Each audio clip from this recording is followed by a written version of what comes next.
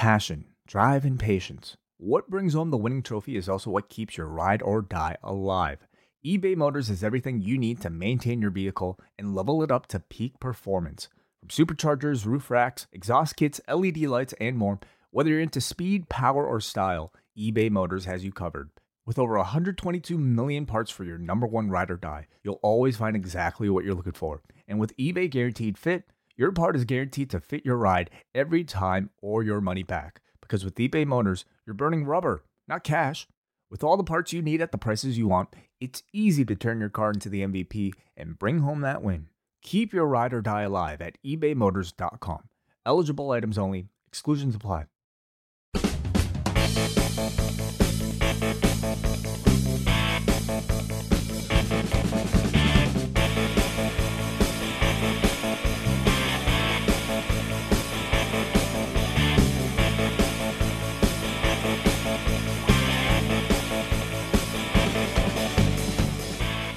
Hello, everyone, and welcome to another episode of Thunderstruck, our look back at the greatest matches of Jushin Thunder Liger, as picked by each and every unique standalone guest of this series. And I'm very excited about this week's guest. She is a prolific writer for with Spandex on uprocks.com, for deadlockpw.com, mindgames.limitedrun.com, and maybe more places that I'm not aware of. She also has one of my favorite Twitter handles, talking about wrestling. She is Emily Pratt. Emily, how are you today? I'm great. Thanks for having me on the podcast. Yes. Did I miss anything, by the way? No, that's it. I was right. My first thing for Deadlock was published today, so I'm very flattered. Yeah, I just saw it was about the fashions inspired by deathmatch wrestling. I thought it was a really good piece. Thank you. So, Emily, for people who may not be aware of you, like, what was your start as a fan of professional wrestling, and then maybe how did it migrate into Japanese wrestling, and how did you get involved with becoming a writer about professional wrestling? Well, I started watching pro wrestling when I was a kid. I think I saw it at like a friend's house after soccer practice, and we would watch like mostly the like early 2000s SmackDown. And we were big marks for Eddie Guerrero and Rey Mysterio. And then I got out of it when I was a little older, and WWE got they were already very sexist when I was watching it. But then I started to they got worse, and I connected that to myself in my brain as I got older, because I was like, oh wait, that's me. That they're treating this way as well. And I stopped watching wrestling. I didn't know anybody who watched indie wrestling or anything, so I didn't really know about options besides WWE.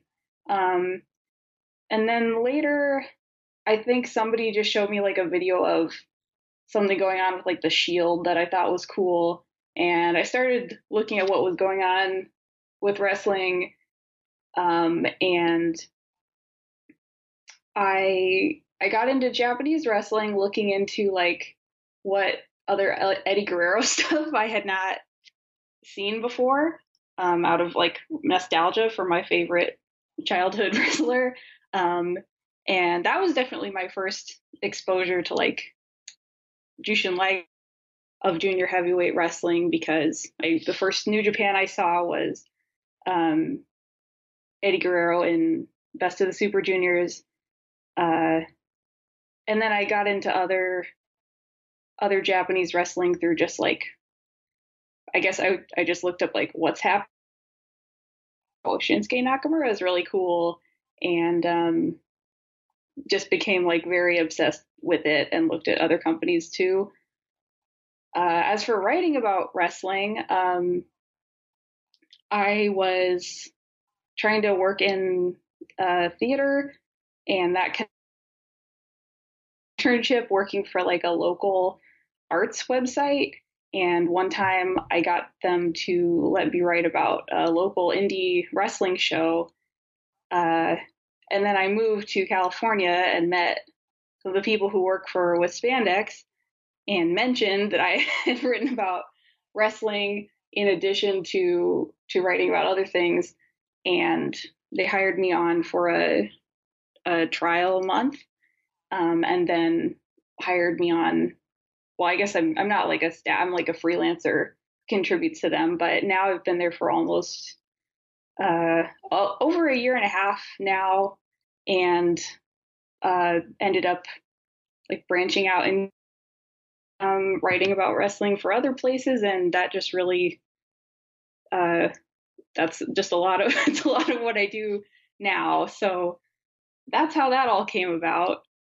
Well, one thing I want to say, like, what I enjoy about your writing is that it's a refreshing kind of voice in wrestling discourse, because a lot of the, like perspectives that we talked about when wrestling is discussed from fans is from a male perspective. And like you brought up this whole idea of like you got turned off by WWE programming because of the misogyny and like sexism that exists in like the Attitude Era, and I totally agree with you about that. So for me, like reading your writing, whether it's on Twitter or it's in your magazines, your articles for the different websites you write for, it's like there's this really different perspective that I feel I can learn from as a man. Like, okay, maybe I didn't see that angle. Like I could recognize blatant like sexism and misogyny that exists in professional wrestling throughout its history, but maybe there's this aspect here. Oh, I didn't realize that maybe women would have a problem with that. So I really appreciate that perspective from someone like you, Emily. Oh, thanks. Yeah, I think it seems like there is kind of something going on with people who are interested in like reading wrestling blogs and podcasts. Is I think people are saying like, I mean, just like there's been more of a push for, I guess, different.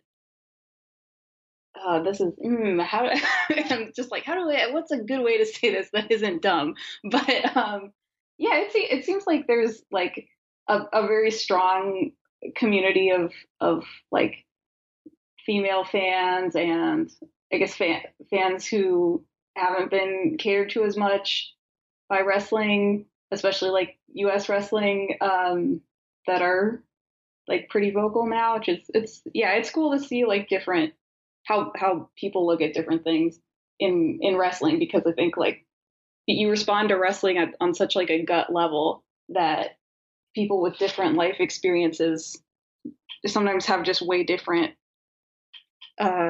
ways of responding to it.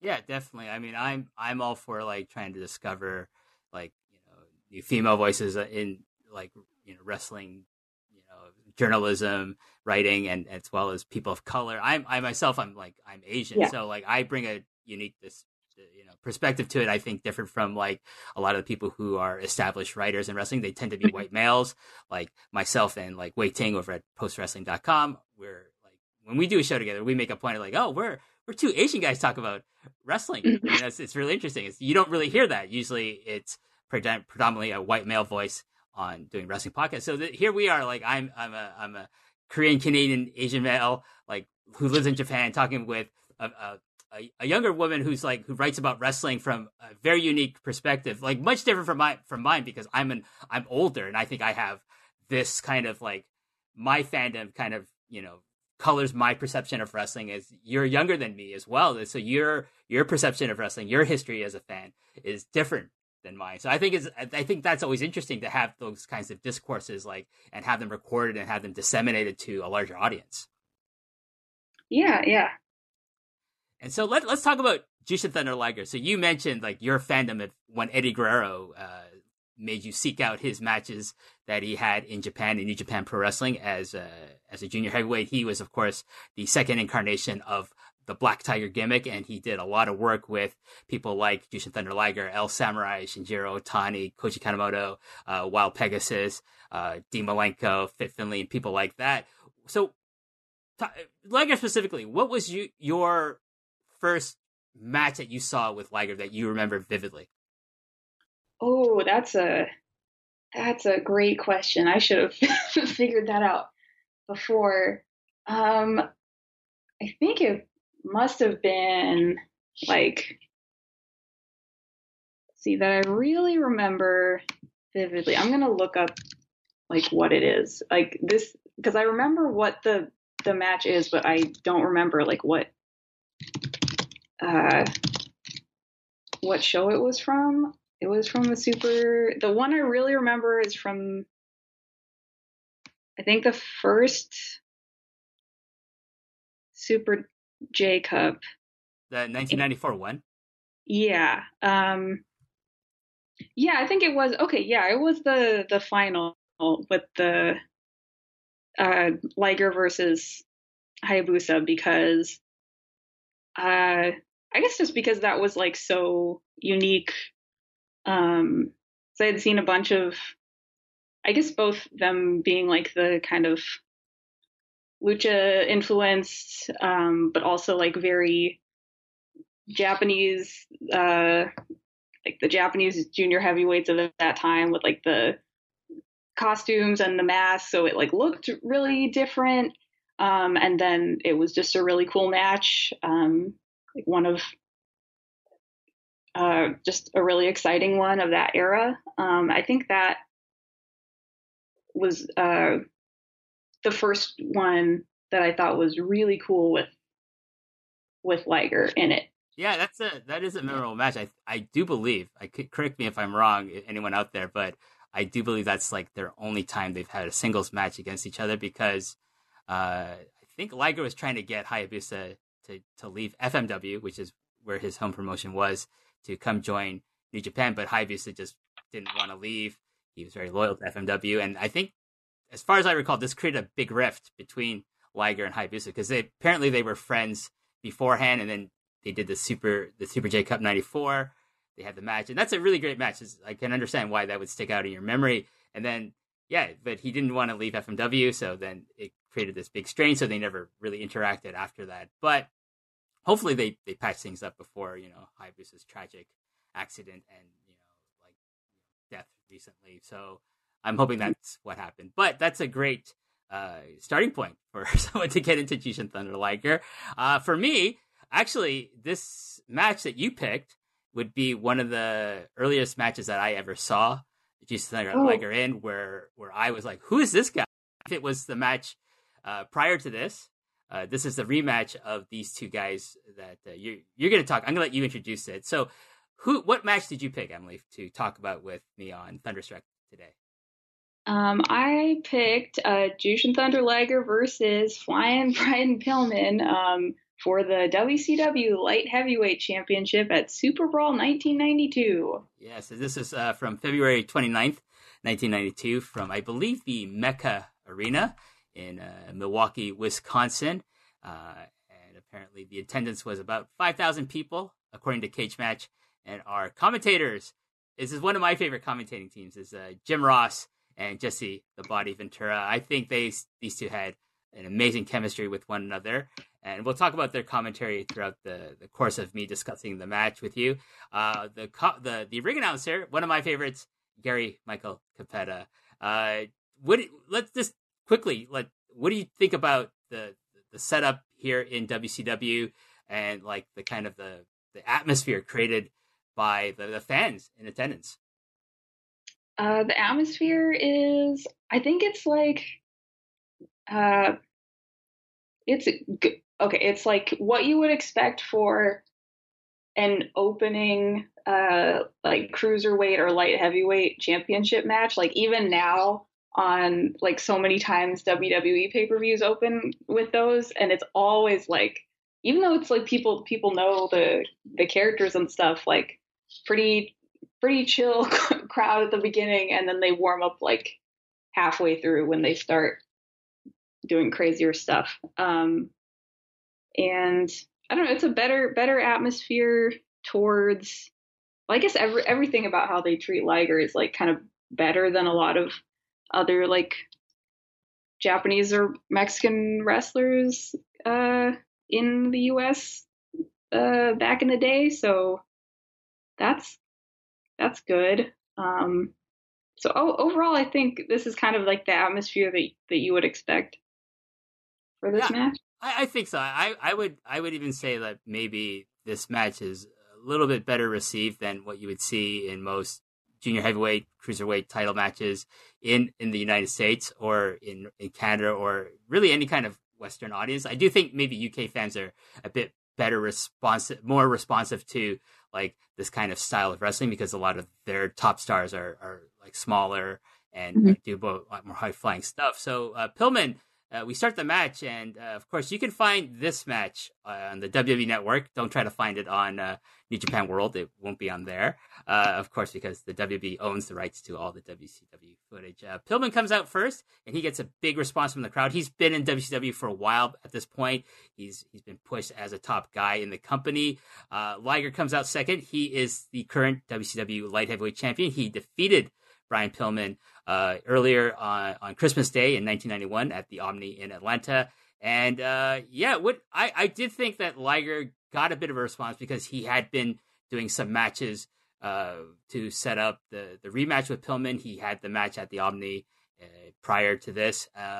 But like definitely Pillman is the bigger star in this match. Yeah, definitely. From here, the match starts with both guys trading arm locks with each other, and they're dodging each other by doing leapfrogs and things like that. It's a pretty standard opening to a wrestling match. Pillman's strategy is clearly to wrestle with Liger to kind of ground him, and this is mentioned by both Jesse Ventura and Jim Ross on commentary. Emily. Yeah. Yeah, the way they present these guys, I think, is really it's I like the way that they present them. It's like very I think as like sports based as you can get for like junior heavyweight wrestling, because they're talking about. I mean, even though Liger, like Jesse Ventura compares Liger to the Predator as if the Predator is real and Jesse Ventura fought the Predator in real life. They also are like, oh, he is a great amateur wrestler too. So I think they do a good job of presenting this as like two very similar athletes, even though they look very different. Yeah, Jesse mentioning like that he fought the Predator like it was a real fight or something like that. He conveniently forgot to mention that he was killed by the Predator, but like, he's a wrestler. He can't mention that he got beat. So definitely, it's an interesting contrast, isn't it? Like with Pillman, you can see it because he used to play football and like he was trained by the Hart family, so you can like put it out there like, oh, he's a great amateur wrestler. He's doing a real sports background with him. With Liger, he's dressed like a Power Ranger, right? So it's this guy's a great amateur wrestler too. Why is he dressed like a cartoon character? I actually love that kind of like contrast with what is behind Liger, Keiichi Yamada, and what is presented as like this gimmick, this like really amazing, colorful gimmick that has appeared in Japanese anime. But because Keiichi Yamada is such a great wrestler that you have to take him seriously. Like it now becomes like this costume, this image is now like goes hand in hand with like amazing wrestling and not with like some cartoon character that fights giant monsters. Mm-hmm.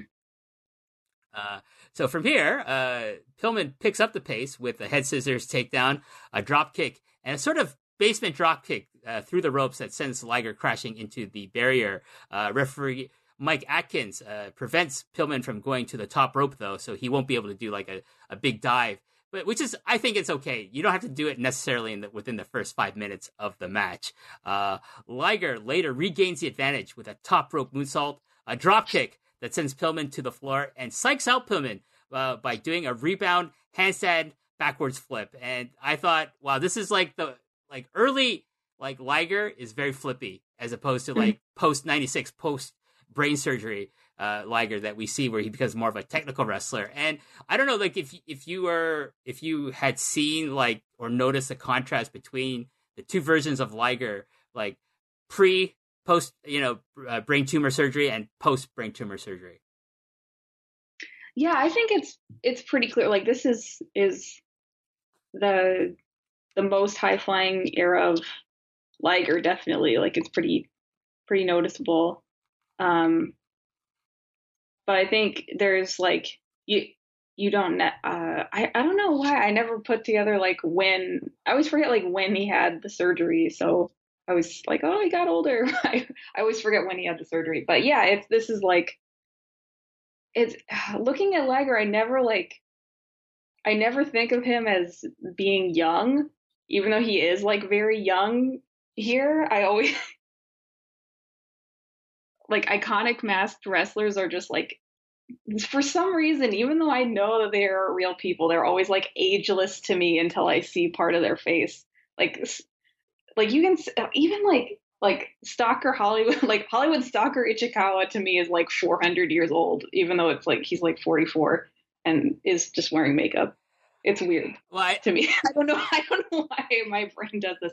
But anyway, this is clearly like young prime athlete Liger here. Yeah, I think like this is where like maybe our point of views are very different, because I always think of like guys like Stalker Ichikawa and Liger, and like maybe like, for example, Dr. Wagner Jr., if we're using a lucha example, like they, with their masks on, I think they must be still in like their early or mid 30s, but no, they're like in their 50s. And once the masks come off, it's like, okay, like when Liger wears his broadcasting mask, where it's not the full face mask and you can see his eyes and you can see his mouth, it's like, okay, he's probably a granddad by now. Yeah, he has to be, and it shows. But when he's wearing the full bodysuit and he's wearing the full face mask, it's like, I don't know how old is it.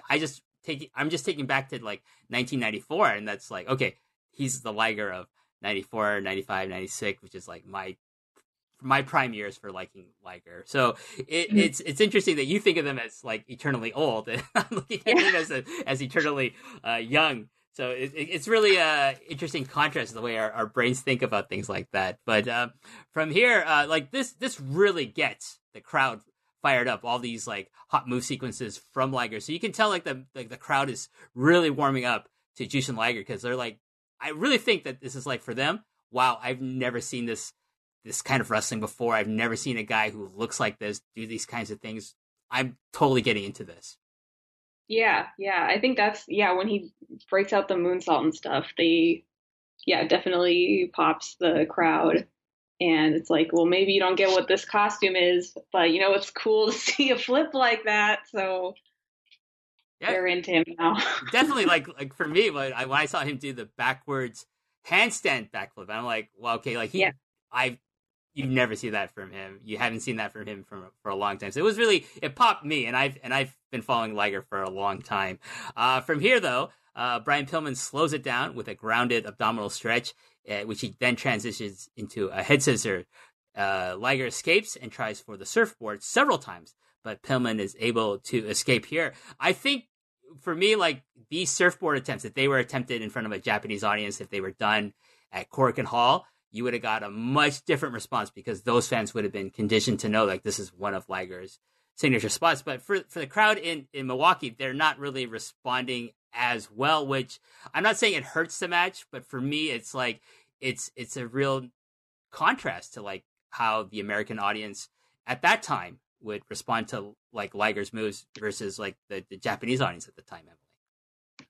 Yeah, definitely. It's I guess I noticed that more with when like today, when maybe you'll see like some American indie guys go over to Japan and it's like people's first time seeing stuff. It's always interesting to see how people respond differently.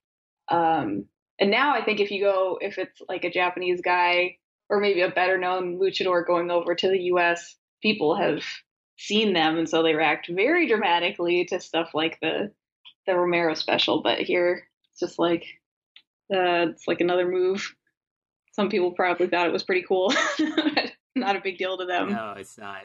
But you did bring up a great point that like in 2019, I think a lot of Western audiences are far more familiar with Japanese talent and like their signature moves, and it will respond accordingly, versus like maybe fans in Japan who aren't familiar with like a lot of the American wrestlers these days, which is really strange to say, because like it was kind of the opposite way back in the 80s and the 90s. I feel like you get a lot of coverage of American wrestling in like places like what I think was Shupro was still running back then, and the other like Tokyo Sports and other newspapers and magazines that covered the wide world of wrestling for Japanese viewers and stuff. That they would cover like, oh, these are the signature moves of this wrestler, this wrestler, this wrestler from America. And then when they came over to Japan, they do the moves. They were like, the Japanese audience like, okay, I know who that is. Whereas even now with like streaming technology and the such, maybe there's a lot of people who aren't familiar with the first time they see someone like Will Ospreay, for example, or the first time they see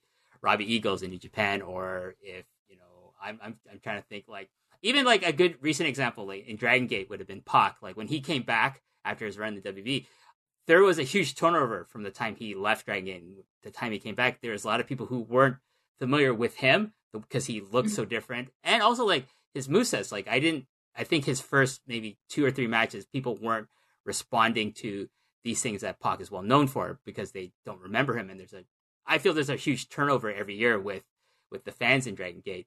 But after a while, they got educated. Okay, these are his signature moves, so this is what we're going to pop for. We're going to respond to when Pac does these moves. But it wasn't the case, which is a really interesting like shift in tone from like who is more familiar with who now. Like Japanese fans are more familiar with Japanese talent and only for the most part, and the American, UK, Canadian audience is really only familiar with like is more familiar with Japanese talent now because of streaming technology. Yeah, I think so. Is there less do you think, is there like less awareness of or coverage of like American wrestling or non-Japanese wrestling in Japan now than there was, or than there used to be? I think WWE is the only thing that really is broadcast here to a large extent. Like they have a license with I think it's J Sky Sports, which is a cable network that you can order to watch sports on, including the WB. It's interesting in Japan, like WWE fans only like WWE wrestling. So the Japanese WWE fans don't watch New Japan Pro Wrestling. They don't watch All Japan or Dragon Gate or any of the Joshi. They only watch WWE. They're familiar with like when Kenta signed, they're familiar with who Kenta is, but they're responding to the fact, they're cheering for the fact that he's joined the WWE.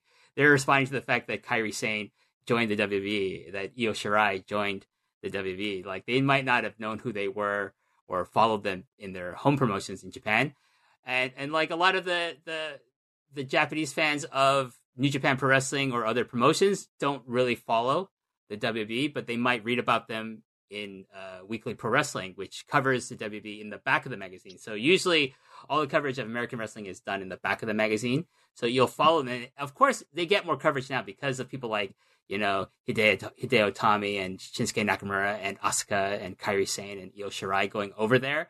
But no, it's still dominated. Like all the press is dominated towards Japanese promotions, in particular, of course, New Japan Pro Wrestling. But getting back to the match, Pillman catches Liger with a crucifix, but only gets a 2 with that. Liger goes for a modified sunset flip, a 2 count. Pillman hits a great backdrop driver, a 2 count.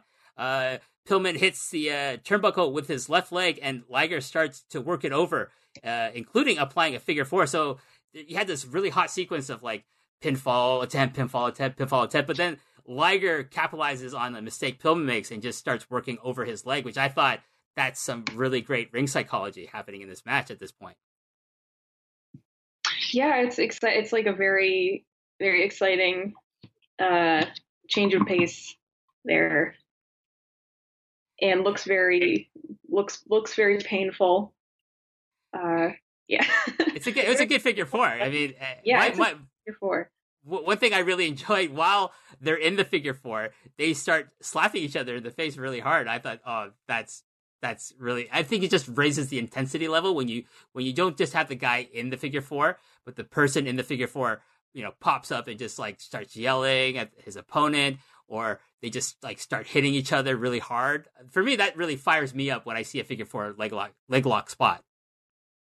Yeah, you always love to see people doing some additional like hitting and submission moves. Definitely. Yeah, from here, they roll into the ropes, which prompts the hold to be broken. Liger continues to work over the left leg of Brian Pillman. Pillman is able to fire back by hitting an enziguri, but Liger recovers very quickly from that. We get a big USA chance, which just just reminded me of how good old wrestling jiganism is in 1992. You know what's funny? I mentioned this on a previous episode. Like, even in Canada, like sometimes you would get, like, with a wrestler like, for example, Hacksaw Jim Duggan, you would get USA chants in Canada, or another patriotic wrestler would chant USA, especially if there's a non-North American wrestler on the other side of the ring. But for me, I'm always like, in Canada, like, I'd be at, like, Maple Leaf Gardens or the Air Canada Center. I'd be like, why are you people chanting USA? We are Canadians. I don't Wait, Canadian people were doing Yes, Canadian people were doing this. Wow. Like, I mean, not it's me. a fun chant, we have a good country name to chant, but that's really weird. I don't know why people from Canada would do that, but not me or my friends, because we're smart enough to realize, like, we're not Americans. We shouldn't be chanting USA. If anything, we should be chanting for the other person, regardless if they're a heel or not. But, like, I don't know. Like, for me, like, I find, like, jiganism is kind of not dead, but it's like really, like, kind of lessened in its intensity in the 2000s now. Emily, what do you think? Yeah, I agree. It's like it pops up selectively. Like, I don't know. They do. I mean, they just did last year with. Naito Jericho. They did a little, like, talking shit about Japan thing in that. And what happened there's been some in WWE. I mean, WWE and AEW, they've done some pretty dramatic, like, national anthem type stuff at the beginning of shows that made some people uncomfortable because it was so dramatic and were, like, post Kaepernick NFL protest stuff. And so when, like, AEW started, it was like, well, nobody's making you have, like, a giant anthem thing at wrestling. It's not a real sport. But I mean, especially AEW starting, it was like, wow, this is something that they're going to do from day one, like, at All In. But yeah, it's definitely less than in, like, the early 90s, though. I think it's still there sometimes, but yeah, definitely. Well, definitely, I think less from the fans. I think there's less times I hear the USA chants, especially if there's a foreigners. I think, like, people, fans in America are like, especially on an indie level, are very appreciative of, like, oh wow, these people came over to the States to wrestle in front of us. We're gonna cheer them. I think in WWE you still get that, because, like, that's kind of narratives they like to push with, like, these guys are from Europe, they're bad guys, so the crowd's going to respond with USA chants. But, like, as far as just as a quick comment to your AEW comment, like, I can see why they would do the national anthem, because I think that's probably a Cody thing, because he's really into, like, old school territorial wrestling stuff, and I'm sure he's big into, like, the whole, like, we gotta book things like my dad did, like the heroic American hero versus the evil, like, foreign bad guys that we're at having a Cold War with. Whether I'm sure once they get a Chinese wrestler, they're gonna push the hell out of that guy as a bad guy. Mark my words. Let me tell you that. We'll see if that comes true. But I'm guarantee you, Emily, if they have a Chinese character, he's gonna be like some trade official. That's his character. Okay, and they're gonna have like, I don't know, 10 guy fight him or something like that. Even though he's not American, he's actually a Canadian. But anyways, we're digressing here. Let's get back to the match here. Pillman recovers from the Pillman counters a tilt-a-whirl backbreaker attempt from Liger with a head scissors takedown, but Liger backdrops him over the top rope to the floor and follows up with a beautiful top rope somersault dive. Pillman recovers from this and hits a beautiful Air Pillman springboard clothesline. He then suplexes Liger over the top rope to the floor. And I want to go back to this Air Pillman. I fucking love this move. I remember the first time I saw it when he entered WCW, I think it was in a match against Lex Luger. And I thought, who is this guy and where has he been? Because even as a Canadian, I was not watching Stampede Wrestling, so I didn't see the stuff he did with Bruce Hart in the Bad Company tag team. So for me, Pillman is really up there with Liger as a pioneer of high-flying wrestling, especially in the American scene. Yeah, definitely. It looks like, I mean, there aren't that many matches like this on the American scene like before this. And this is not even like the era of I guess it's like the next era of like light heavyweight or cruiserweight wrestling in WCW that people really hype as like really introducing people to that. But this is definitely like very historically important, this feud that they have going on, which it seems like they recognized at the time. Oh, I definitely think this is a very, very influential match on a lot of fans. I think it really prepares like the WCW fandom for when like when Eric Bischoff does decide to like, okay, we're gonna sign a lot of like the luchadors and we're gonna sign a lot of the talent from Japan, like Ultimo Dragon, and bring in junior heavyweights, via the relationship that they have with New Japan Pro Wrestling. Pillman follows up. So Liger's on the floor. Pillman follows up with a top rope crossbody block. Pillman misses a dive and hits the guardrail.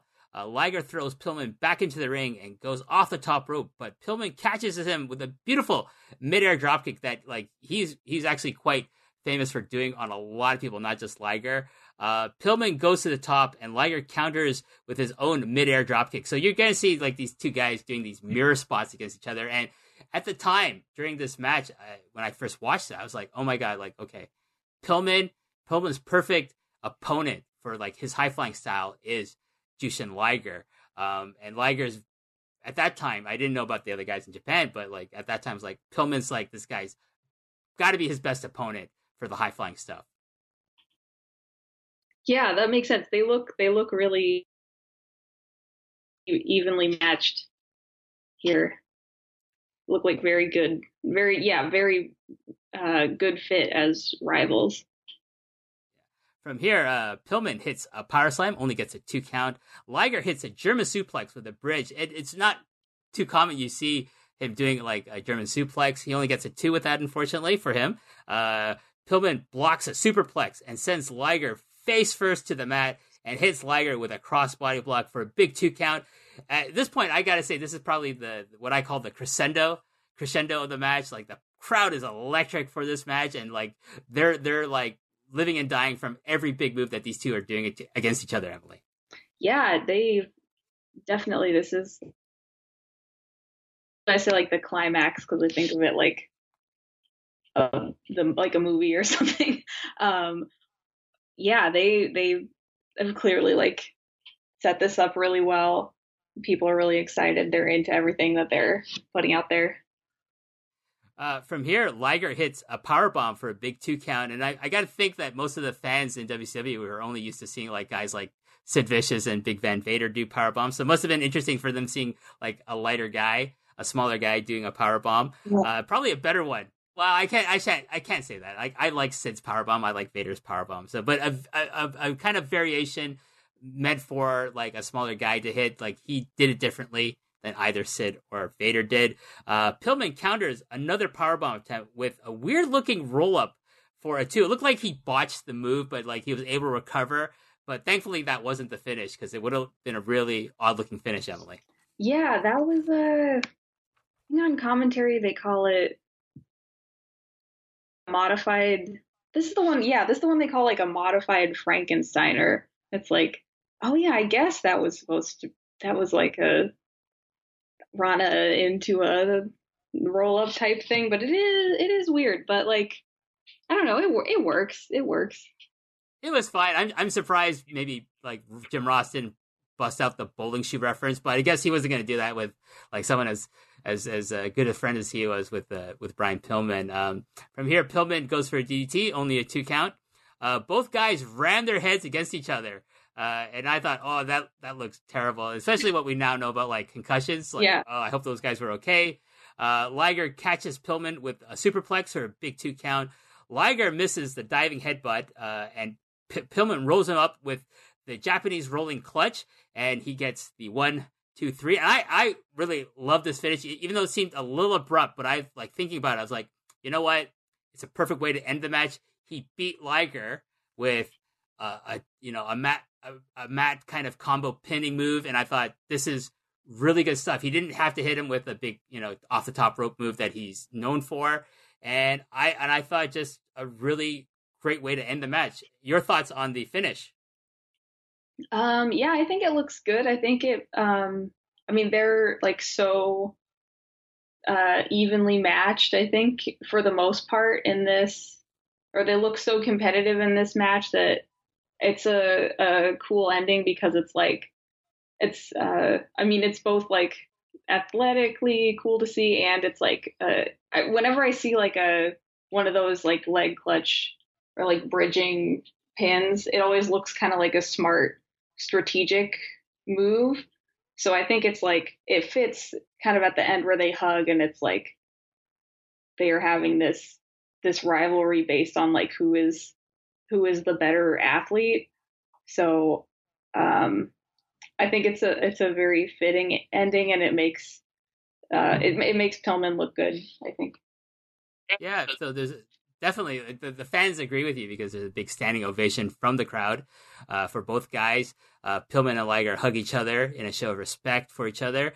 And of course, Pillman is now the new WCW light heavyweight champion. So overall, like my feelings, I thought this was a really excellent match and really ahead of its time. Like it's a really groundbreaking match, I feel, and light years ahead of what they would be doing in WCW until about the Nitro era. And U.S. wrestling, I think, really it was really good for the United States wrestling scene because I can imagine like a lot of people watch this and then grew up in the later 2000s to be like, okay, watching this match, watching the WCW cruiserweights, we're gonna kill it on the indies. And so like a lot of the wrestlers that you see coming through Ring of Honor in the early 2000s, Low Ki, Amazing Red, AJ Styles are. You got to think they're all inspired by people like Brian Pillman and Jushin Liger, and like later on the cruiserweights, Emily. Yeah, definitely. Like, I know like people who are in wrestling school now, or like recently went through wrestling school in California. A lot of the matches they were told to watch were like this, maybe not this match, but like the WCW cruiserweight stuff because it involves like high flying and technical wrestling. So I think this still is influential. It's definitely still influential today. And let's get into the tail end of our episode here. But before we go, I want to know what do you feel about Liger retiring this coming January at the Wrestle Kingdom show? I think he's retiring on the January 5th show. That's what I've been hearing. Yeah, that's what I've been hearing too. Oh man, I'm really sad. Like it seems like he should, especially because he's like a cartoon or it's easier to see him as like a character rather than like a human. It's like, oh, why can't you wrestle forever? But I think they've handled his retirement really well with him getting that last title shot and the feud with Suzuki that just brought back the great Kishin Liger reveal. And I feel like he's going to do something with Muta because they've interacted like a couple times this year. I feel like they've got to do something. That's just a hunch though. That's not facts. But I am looking forward to his last match. I'm sure it's going to be with like another junior. I hope it's with like Hiromu Takahashi. But I don't know. Or maybe it'll be a big tag or something, but I'm very sad he's retiring, but I think he's having like such a great last year. Yeah, so is your guess is going to be he's going to do something with returning Hiromu Takahashi at Wrestle Kingdom for his retirement? It's like a guess, but it's also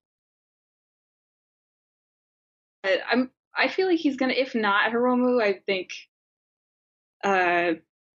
another significant like younger junior heavyweight, and I feel like Ospreay's gonna be busy doing something else. I don't think they're gonna do ELP, and I don't know who else. I mean, maybe they could do like. My hope is. Yeah, who do you think? My hope is that it's Chris Jericho, but he's not Chris Jericho. He's Super Liger. He revives the Super Liger costume, and he and he wrestles Jushin Thunder Liger. Dude, that would be incredible. Like 2019 Chris Jericho as Super Liger. That, oh my gosh. He has to redeem himself because that one match he had as Super Liger was the absolute shits. But like, get a little bit of the bubbly in Chris Jericho, and he's ready to go. Get a new costume that actually fits him this time. And then he could take off his mask and he's like, he's Kishin Jericho or something like that. Oh my god. Okay. Oh man. Just thinking about like how hard Chris Jericho would go with Kishin Jericho, like that. Oh, that would be incredible. I hope that they don't do that because I think Jericho would overshadow Liger's retirement by being hilarious. But man, that's a really good idea. I bet Liger, if he listened to this, he'd be like, "That's a good idea. Let's call up Chris Jericho, see if he wants to do that with me." Yeah, because he's totally like Liger is the most unselfish person probably in the history of wrestling. He doesn't care. Like he wants people to get over on him. He wants to be able to elevate people and have people like get the rub from him. He doesn't necessarily need the rub from anybody else. So I think if you presented that to him, he'd be like, yeah, so just now I should do that. Yeah, for sure. But that's my wish, like that I would see like the return of Super Liger in the form of Chris Jericho wearing that costume again, and maybe Kishin Jericho. That would be very interesting. But let's wrap it up there with our wish list. You have Hiromu, I have Chris Jericho for Liger's retirement. Emily, this time let's tell people, where can people find Emily Pratt? Oh, people can find my writing for the most part on uprocks.com/pro wrestling. I do a review column, the best and worst of New Japan Pro Wrestling, and write about various other things. I also contribute to Deadlock Pro Wrestling, deadlockpw.com. If any issues of Mind Games magazines are out, or Mind Games magazine are out when this comes out and are not sold out, then I will have contributed to a very good magazine. And you can follow just all my projects, and if I'm ever on a podcast, on twitter.com/Emily of Pratt. Yeah, like I said earlier, one of my favorite Twitter handles in wrestling Twitter. But I will say this, Emily, you can be a bit of a firebrand with some of your comments. And I know. People, I know. I don't care. Like I read like what other people get angry about. I laugh. I'm like, well, it's not. It's like I don't agree, but it's a different opinion. But it's like I don't know why people are angry about this. It's like. It's like people say shit about me. I don't care. Like, it doesn't bother me. It's like, okay, you have a different opinion than me. Okay, but like, we won't go into specifics. But I just want to let you know. That's spicy of a Twitter account, but I don't know. Occasionally, I've had some hot takes that people did not like, or comments that could have been worded in a nicer way. But it's mostly just talking about stuff in wrestling, and don't follow me to find someone getting into Twitter fights, because I mostly do not get into I'm not trying to suggest that you get Twitter fights, but sometimes you'll tweet something, and people I know, like who I'm friends with, will get angry about it, and I'm like, what do you think? Like, we'll talk about this privately, and I'm like, she's got a different opinion. Like, I like her writing, so like, what's your problem? Why did she say this about this person, or this point about something? I'm like, who cares? If you don't like it, don't follow her. Like you don't like half the things I say sometimes, and we're friends. It's like, anyways, I enjoy your Twitter. I just want to let you know I support your Twitter. I enjoy your writing, and keep on doing it. I don't care if you make other people angry. It entertains me. Please keep doing it. That's all I want to say to you. That's all. So, anyways, thank you, Emily, so much for joining me on Thunderstruck. I really enjoyed talking with you. I hope we can do something in the future again. Please follow Emily on Twitter. Please follow her writings at all the different outlets that she mentioned in her plugs. And thanks to all the listeners for listening to this episode, and keep supporting Thunderstruck throughout the course of its run. And for Emily, I want to say, until I talk to you on the next episode, I will say, Goodbye.